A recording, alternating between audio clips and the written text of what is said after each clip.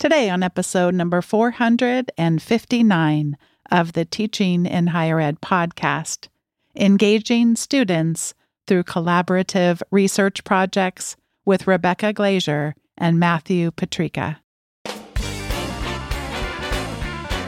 Welcome to this episode of Teaching in Higher Ed. I'm Bonnie Stachowiak, and this is the space where we explore the art and science of being more effective at facilitating learning. We also share ways to improve our productivity approaches so we can have more peace in our lives and be even more present for our students.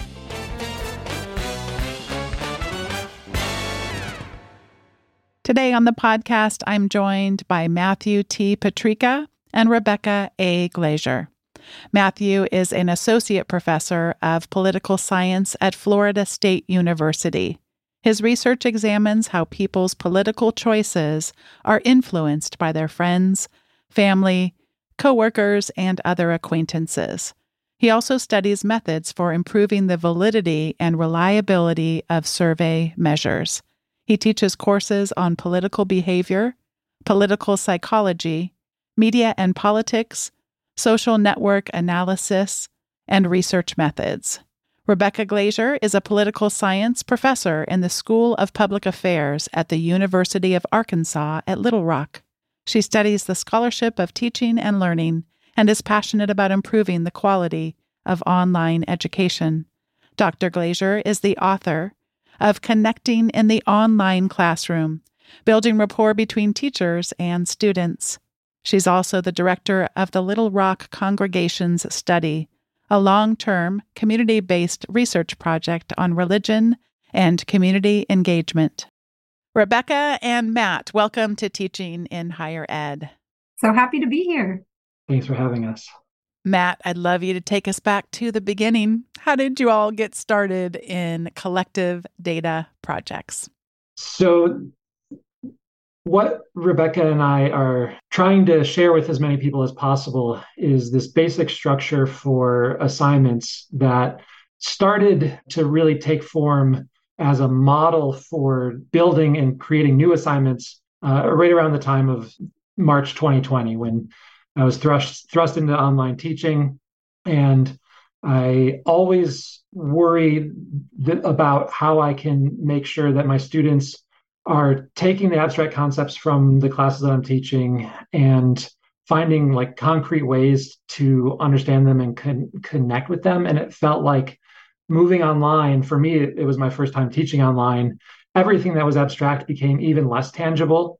And so I needed some mechanism that I could use to help students make sense of the concepts that are so important for the class. And at that point in time, I was reading some of the work that Rebecca had written about building rapport between instructors and students. And I was realizing that the assignments that I was using in my in-person classes could do a lot more if I just expanded them to provide more individualized feedback to each student. Matt, you were talking about the individualized feedback, and just this morning we had a panel with students at my university talking about artificial intelligence. They were so amazing, by the way. I just have to say that. And at the end, there was an opportunity for questions, and so I asked them how they felt, because they were asked to predict or to observe how their professors might feel about artificial intelligence and them using it or not. And so then I asked them how they felt about faculty. I didn't say it quite exactly this way, but I was trying to ask a neutral question. I'm not doing a good job of it now, but how do you feel if your professor were to rely on some of the for-profit textbook companies that provide AI feedback? And because the first time I ever heard about it, I mean, to me, it's like, like a horror movie or like, but I'm trying to keep my face neutral and everything. And I wasn't sure what was happening in terms of, because I don't know a lot of these students very well, of like, are they trying to behave themselves? But I'm thinking like feedback is so important, Matt, and it's so often not scalable and not personalized. So that is one of the reasons I get so excited about your project. But before I keep talking, Rebecca, why don't you tell us why you're so excited about these projects that you've been working on? Yeah, I think that this is really needed at this moment in time because so much of higher education is turning to big tech for solutions and thinking that we need these major companies and huge investments of money. But for me and the research that I do, it has always come down to personal relationships. And when we make those connections with students in our classroom, when we create a community, when students feel like we care about them and their success, because we're doing things like calling them by name and giving them individualized feedback, that's where you really see the magic in terms of their success and their learning. But Matt was trying to do that with big classes. And I think all of us, when we think giving individualized feedback, even on a small scale, but especially on a large scale, it can sound really overwhelming. So Matt, with these projects, was able to create these individualized reports using our code that he wrote so that students could contribute to big picture projects and then get individualized feedback. And so this is really flipping the model on its head of what the ed tech industry is telling us right now, that we have to pay big amounts of money and get these outside companies to come into our classrooms and do things for us. This is totally professor created from the ground up with free access code in a publicly available article that is peer reviewed but open access. So anyone can check out the code and anyone can implement this in their classrooms. I can remember talking to faculty who teach in a STEM program who were talking about the power that it was for some members of their class communities to be part of that bigger picture. That what they asserted was, this is going to allow us to bring more women, more people of color into these fields because they're not as motivated by the individual driver. So I love that aspect of it as well. You're getting the feedback in there. You're getting that sense of community and also this sense of I'm part of a bigger thing. Matt, I'm realizing that we could be speaking more hypothetical right now, and it might be helpful to get us a tangible example. So tell us about just one of these collaborative projects that you do in just one of your classes, even though I know you've been doing multiple, but just give us a slice of an example of what this looks like in practice. Yeah, so the very first version of this that I ever used was really taking from my mentor, Walt Stone, who's now a retired professor at UC Davis. And back when I was a TA for him, he had this assignment. So John Geer wrote a book called In Defense of Negativity, and he's arguing that negative ads in presidential campaigns are actually more useful for citizens than positive ads. Most people really tend to hate negative ads, but Geer's argument is that negative ads tend to be more informative and help voters make a better comparison of the candidates. And so he assigned the book, and along with the book, he had students use John Geer's codebook to analyze presidential ads themselves so they could get a sense not just of what Geer is arguing, but really see it firsthand and make a decision for themselves. Do they agree with Geer? So essentially, the assignment then is taking this codebook, watching these presidential ads, and classifying them in a variety of ways in terms of how informative they are, whether they're focusing on policy issues versus character traits, et cetera. And so each student is now gathering data. And so for a long time, I was using some version of that where students would submit the data and I would aggregate it up and we would spend a class time talking about the results, and students could share their results and I could talk about the class averages and we could compare it to what John Geer found back. He was analyzing presidential elections in the 1980s, 90s, et cetera. And so we can have a really interesting classroom conversation. And what I realized moving online was students had generated all this data. With just a little bit more work, I could provide them a personalized report showing them, what they found, comparing it to averages from the class, comparing it to what John Geer found in his data. And so suddenly, with not a huge amount of additional effort, I could be meeting each student where they are and showing them what they're finding and helping them see that they're a part of a whole, so that their work was contributing to the class averages, but also seeing like the places where their perceptions were differing from their class so that we could target either, it's possible that they have unique insight into the ad, or it's possible that they're missing things that other people are seeing. And so you can really help everyone sort of level up in a way that they couldn't on their own. And is this one of those things that would So if I participate in this, and I love this, so there's this body of work by this researcher. So he's got what he's done, and then you're bringing the slice in of the class and also the slice that's me as an individual. To what extent is it my forming of my own perceptions and my own ideas? And to what extent is there a right answer when I get done? So at what point do I veer off into that is just factually not accurate? And to what extent is it, oh, you brought a new insight? Because you mentioned that's the idea of like them bringing new insights that are fresh and unique versus I suspect there are probably some of this that you are attempting to teach them a method of analysis that could be applied correctly or not. Yeah, so there's no single answer to that question. But I would say it's darn it. I think that's one of the things that I would hope to share with other people who are considering implementing something like this is you can build in both and triangulate. So what I mean by that is you might have some questions that are very clearly objectively correct or not. And those kinds of questions can serve as a flag where you will notice students who might need extra help on those things. And then you can also use that to break down the data for the questions that are more subjective and see if there's differences in subjective perceptions based on whether they are understanding the objective things correctly. And this is also where you can build in that automated feedback that can be so useful. So in my statistics class, I can show, you got this one incorrect, and here's what you entered, and here's where it looks like you went off track, so that they can target the specific spots where they need to go back and work if they want to understand that particular concept. Rebecca, we've talked a little bit about the value that is coming about with these projects. Would you share a little bit more about some of the benefits that we might not be seeing from these initial first impressions? Yeah, I think what's so cool about this is that it's not just for political science classes, right? If you're teaching a poetry class, you can have students go out and look for symbolism in a bunch of different kinds of poems. Or if you're teaching a biology class, you can have students go out and count birds in their neighborhood. And in each case, the individual student is coming and contributing to a broader project and then getting the individualized feedback that makes them feel like they're part of a classroom community.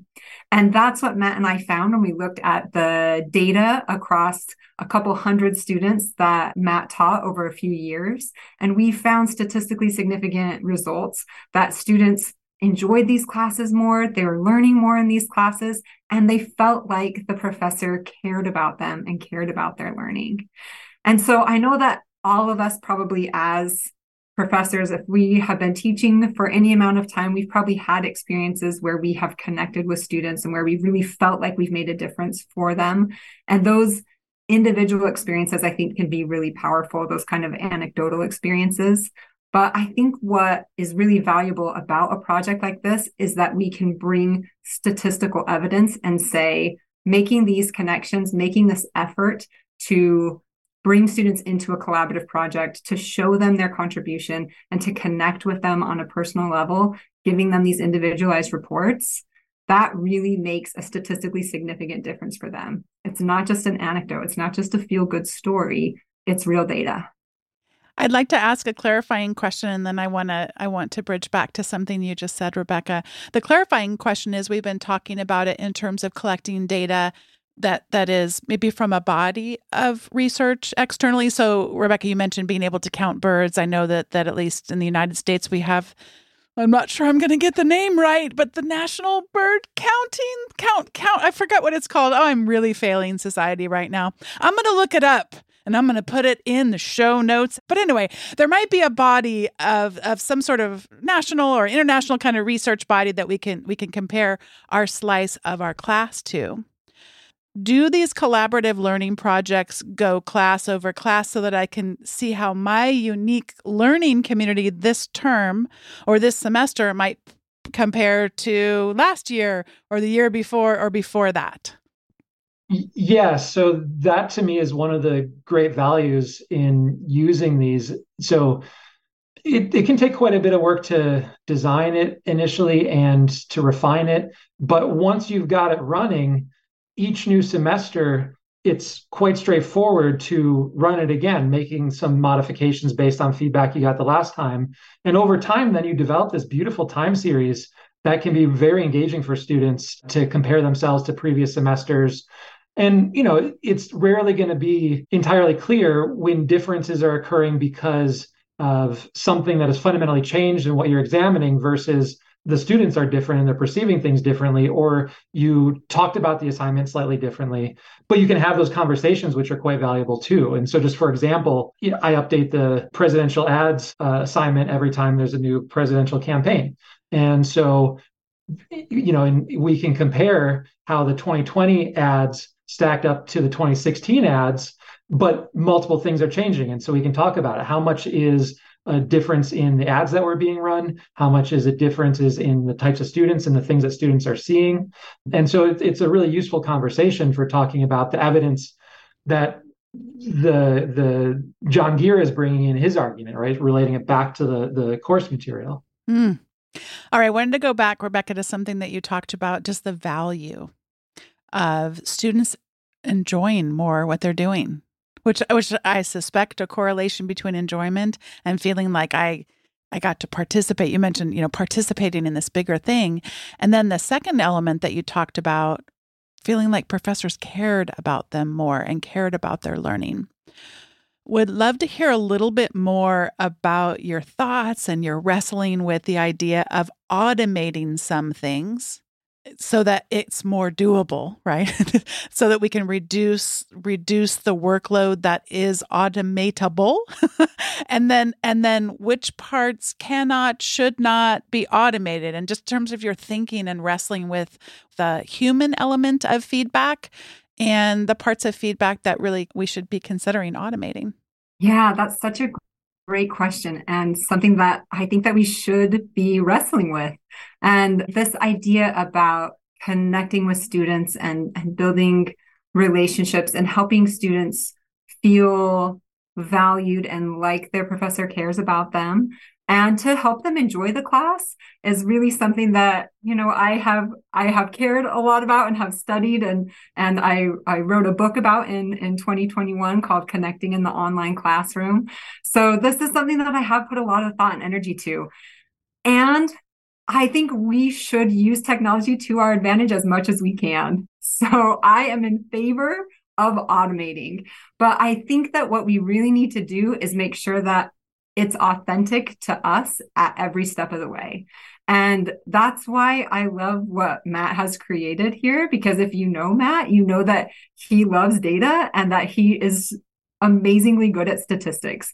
And so he created a way to connect with students that involves data and involves like telling them statistically, like what's going on with their contribution to this broader collaborative data project. And that's so authentic to who he is as a person and as a professor.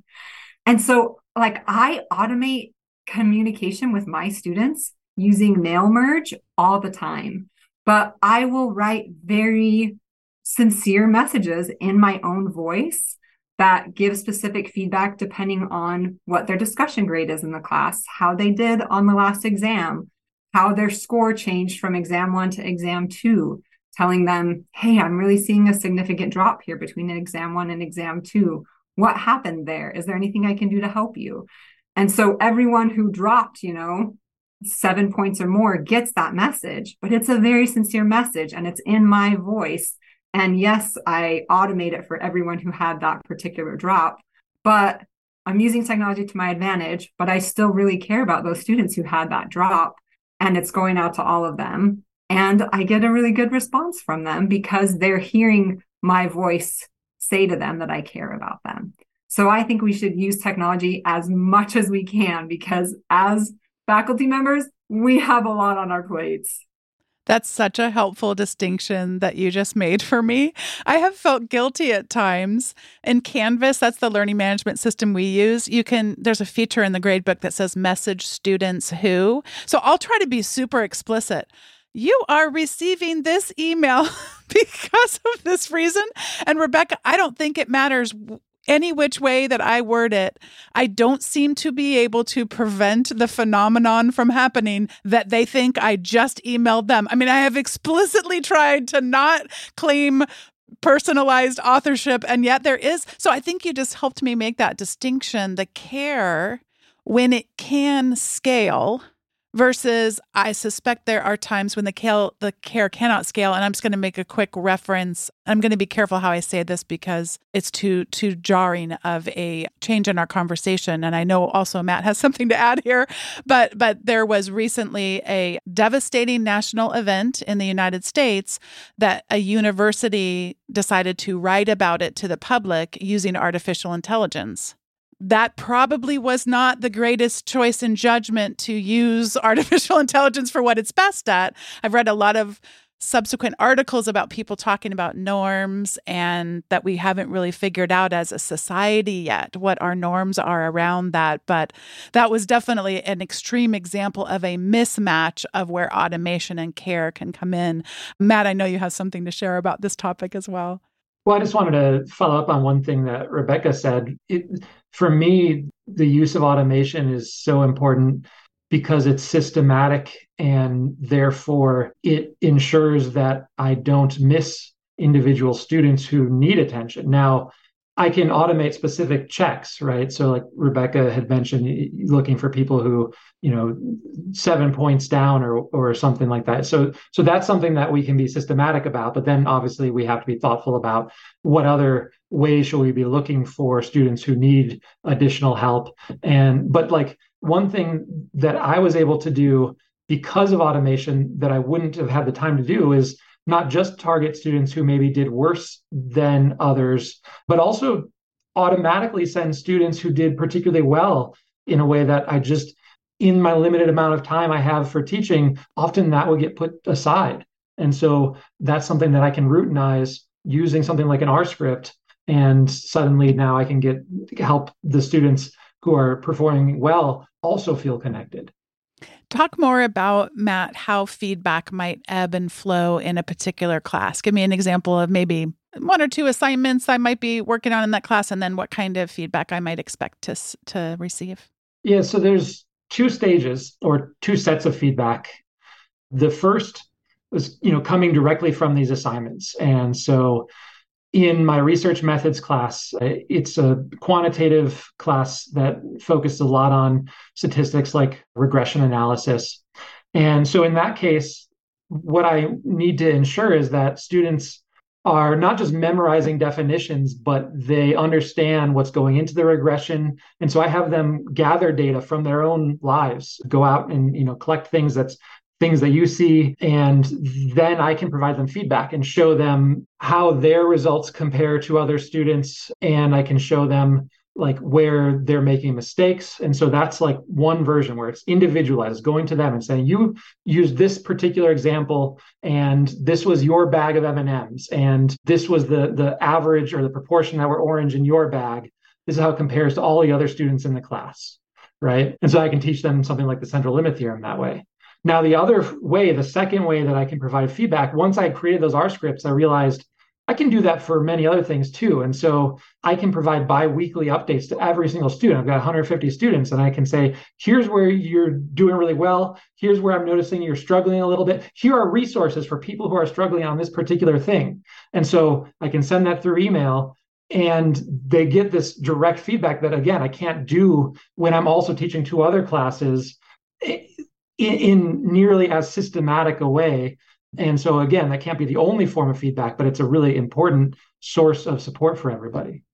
And Rebecca, anything that you wanted to share in terms of feedback? And I'm thinking specifically about the series of projects and this work that you're doing offering something different to society than the ones who might be doing the for-profit textbooks, the add-ons, the labs, the simulations, and all of that. Something unique about this type of research and this type of feedback to students.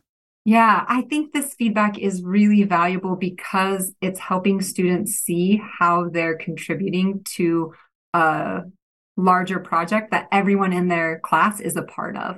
So it's really helping build a classroom community.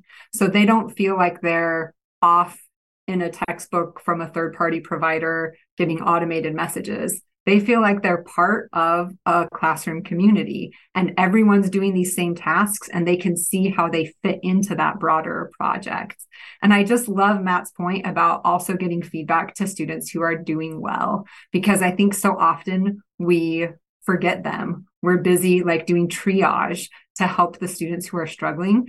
And we forget that sometimes those students who are doing really well, or even the students who are on the cusp of an A or a B, they need a little bit of cheerleading, and that can help them be more successful or help them power through to the end. One challenge that can sometimes come up for me when I'm attempting to experiment, first of all, let's be clear. I think what you're doing is so cool. I don't even think I've remotely experimented with something like this. But when I'm being more experimental with the types of projects, and especially if they involve other students and wanting to have that kind of experience that you're talking about, is timing of things. So I'm wanting to be flexible with deadlines. And yet if you are overly flexible with, okay, here's my simple example. It's months after my class started, and I'm teaching business ethics, and I had asked for them to contribute to a class playlist, and I hadn't heard from all the students, so I still haven't sent it to them. This is the extent to which I'm trying to compare this magnificent thing you're doing to my small teaching life over here. But I'm thinking like, that was not a great plan. Like, I mean, why did I not just send it out and then the next couple of students came in, you could add to it. So I don't know, any thoughts that you have around how you're navigating deadlines, in that I don't think we want to leave students behind. I think COVID's taught us so much, at least taught me so much about, wanting to be flexible, but there is absolutely such a thing as too much flexibility. So what are your thoughts around how we can navigate that? So I definitely agree that timeliness is important for these to be successful. So, if someone doesn't have their data entered by the time that I'm aggregating it, either for the class discussion or for sharing the individualized reports, then they're not going to make it into the report. And so the most important thing for me is giving students enough lead time so that they can get it done, and also introducing it in a way so that they see how, not necessarily easy, but so that they recognize that it's not too overwhelming just to get started. And so ideally it's built in a way that they can do a little bit each day, and so they can get it done in a relatively short amount of time without becoming, overwhelmed because it's too large a project. So the times when things have gone wrong is when it was the first time I've created the assignment and, maybe they only had 2 weeks before it was due. Then there's not enough room for mistakes, either on my end in creating the assignment. Sometimes you don't think of the different ways that people might enter to the data, or on their end, deadline slipping by, et cetera. And is there any advice that you have in terms of when inevitably someone just can't? I mean, is that in any ways to make adjustments that you have found to be some way of like not having people have to have such significant downsides to missing deadlines? Yeah, I mean, I think one big advantage of the individualized feedback is that it's easy to update and send them a report whenever they submit their data. So the other students won't benefit from the data that they gather because it can't make it into their reports. And likewise, the student who's submitting late it won't be nearly as engaging during the class where we talk about everyone else's experience. But on the other hand, because things happen, it's quite easy to just run the R script again with the new data, and then they still get the individualized feedback that they would have missed if I was just presenting it to the class on that one day.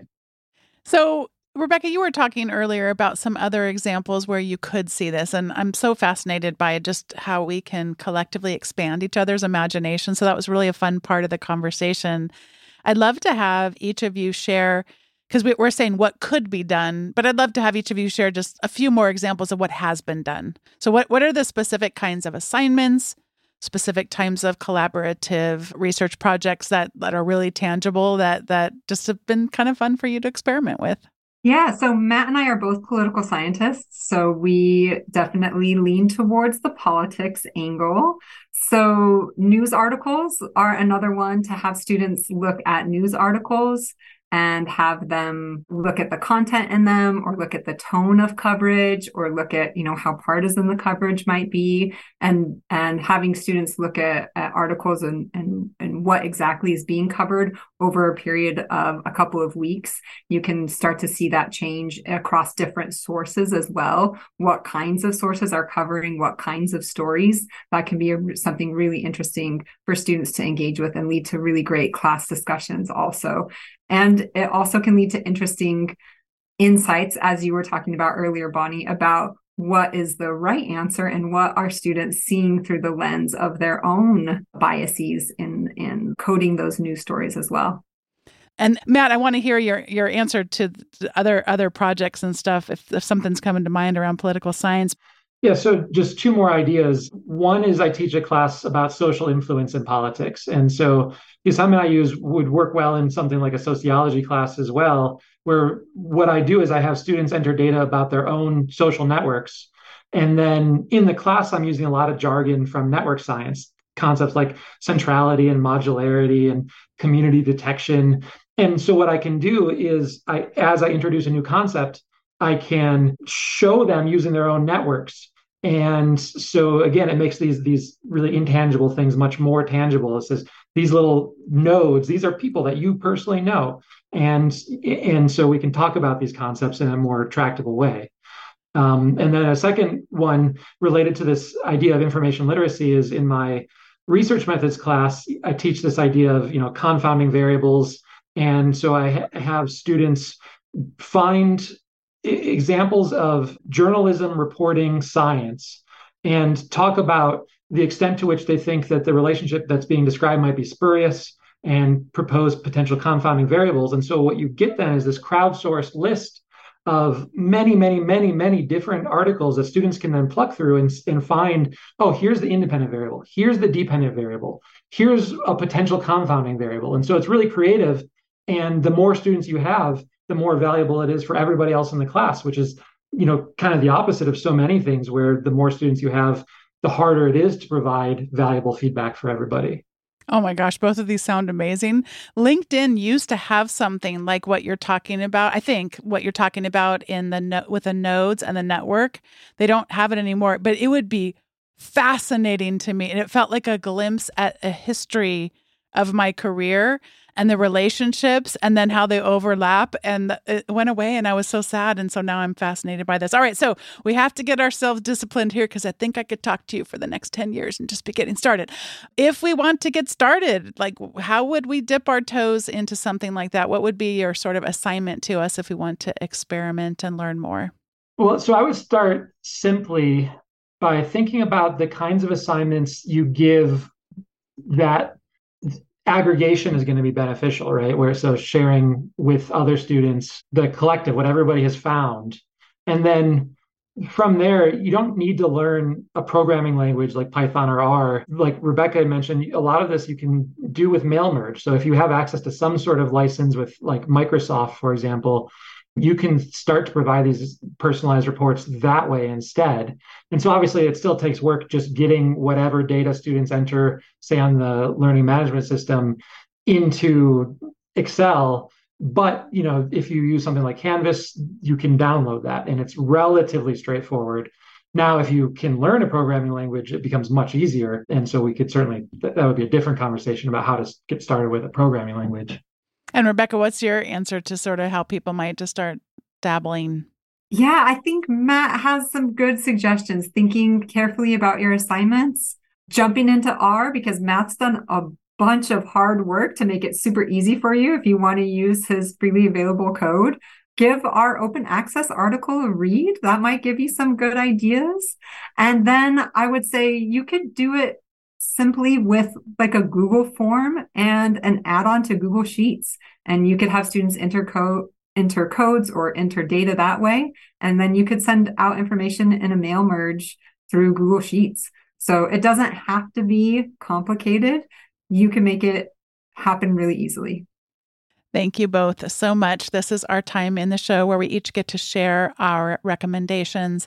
And since so many conversations on the podcast and so many at my university have been around artificial intelligence, I think sometimes we ended a session with a student panel today and someone ended, I haven't watched it yet, but with like a Saturday Night Live clip, because I think we all needed to lighten it up a little bit. So if you need to lighten it up a little bit with regard to AI, I was captivated by this artificial intelligence Instagram account, and it is called Captain Creep. And this individual this is their bio. Welcome to Creep Mart, open 24/7. Nothing is real, nothing is for sale. AI generated things and stuff.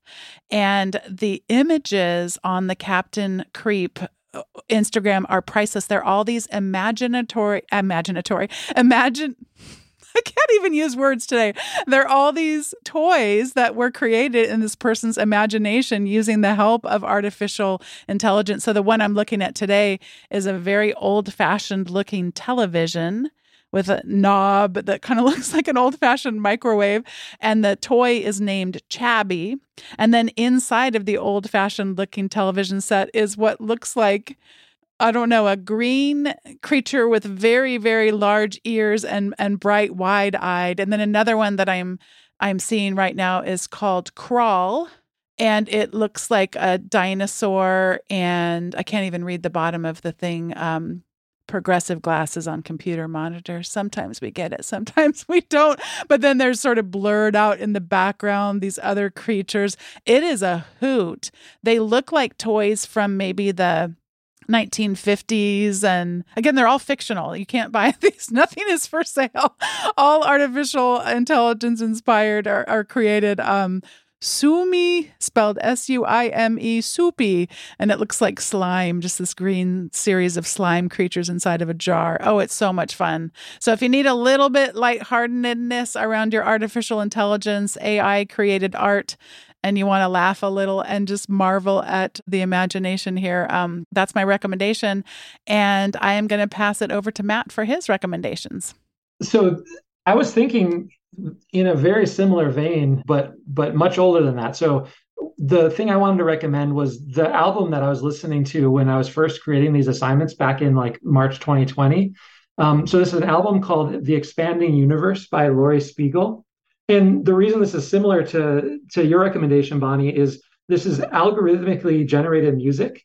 So it's not AI. This is actually, Laurie Spiegel created this music back in I think it was like early 1970s when she was working at Bell Labs. So these giant computers, she was creating these algorithms to generate, it's essentially ambient music. So there's no words. And so it's something that I find really, really like useful for working. And it's not like a lot of ambient music is kind of like minor key, kind of negative. This is super like optimistic and exciting music.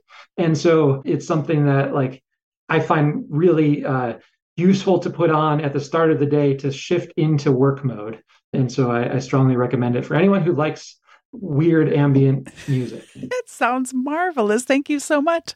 And Rebecca, what would you like to recommend today? My recommendation is a book, but it's not directly related to teaching, but it's a book that has made me a much better person. So I feel like it is kind of related to teaching. And it's a book by Cheryl Strayed called Tiny Beautiful Things.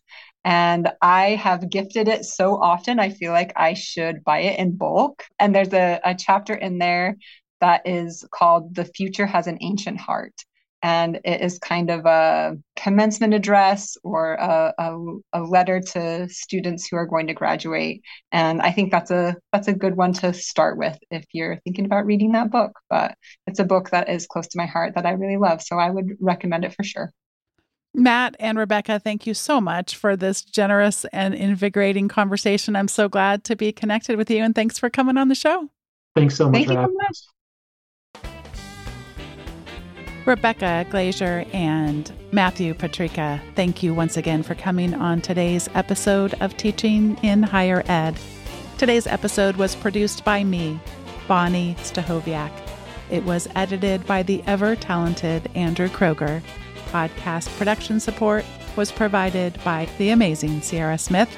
And I just want to thank you so much for listening to the episode, for being a part of the Teaching in Higher Ed community. And if you've yet to sign up for the weekly email, head over to teachinginhighered.com/subscribe, and you'll get all kinds of goodness that doesn't show up in the regular episode show notes. Thanks for listening, and I'll see you next time on Teaching in Higher Ed.